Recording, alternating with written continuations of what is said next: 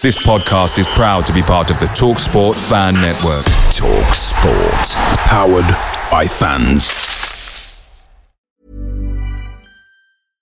Subtle results, still you, but with fewer lines. Botox Cosmetic, out of botulinum toxin A, is a prescription medicine used to temporarily make moderate to severe frown lines, crow's feet, and forehead lines look better in adults. Effects of Botox Cosmetic may spread hours to weeks after injection, causing serious symptoms. Alert your doctor right away as difficulty swallowing, speaking, breathing, eye problems, or muscle weakness may be a sign of a life-threatening condition. Patients with these conditions before injection are at highest risk. Don't receive Botox Cosmetic if you have a skin infection. Side effects may include allergic reactions, injection site pain, headache, eyebrow and eyelid drooping, and eyelid swelling. Allergic reactions can include rash, welts, asthma symptoms, and dizziness. Tell your doctor about medical history, muscle or nerve conditions including ALS or Lou Gehrig's disease, myasthenia gravis, or Lambert-Eaton syndrome, and medications, including botulinum toxins, as these may increase the risk of serious side effects. For full safety information, visit BotoxCosmetic.com or call 877-351-0300. See for yourself at BotoxCosmetic.com.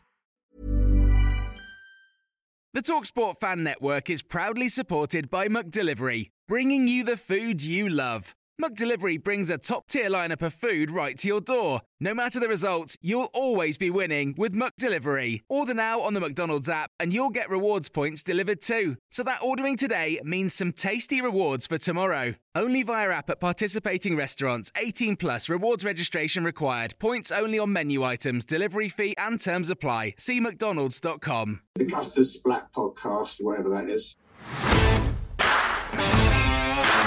You touched on it very briefly there, the following season when we're on the run to get to Wembley for the Johnson's Paint final. Yep. Area final against Leyton Orient. Second leg, you were in all sorts of bother, weren't you? What did you put yourself through that night just to get on the pitch? So the first leg, I don't know, I can't even remember what happened. I literally don't even remember what happened. But as I'm walking off, the adrenaline stops and things like that. I can't even walk. I'm walking to the changing room. I can barely walk. I said, Ben, you're gonna have to carry me to the changing room here. I kind of like put my arm around him, and I take off my boot, and my foot just goes massive, like just swells out. And he goes, oh, this doesn't look good. And you can see my toe was black and blue. And so it turns out I've broken my toe, which was very, very painful. And the problem was we'd rest it, iced it, thing like this. It's basically a matter of time. You need to just rest it and let it heal. That's all you can do. There's nothing really much you could speed up.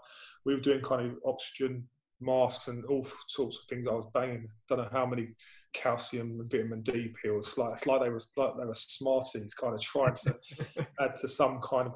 Obviously, that second leg was imperative that we kind of got through, because everyone wants to play at Wembley, don't they? So it's like a lifelong dream for everyone.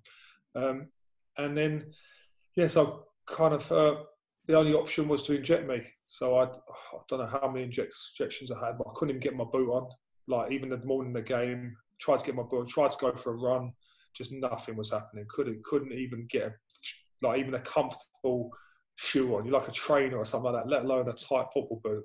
I was trying other people's boots on, and I was just not happening. So I had to, I don't know how many injections I had to play in the game. I couldn't even feel my foot.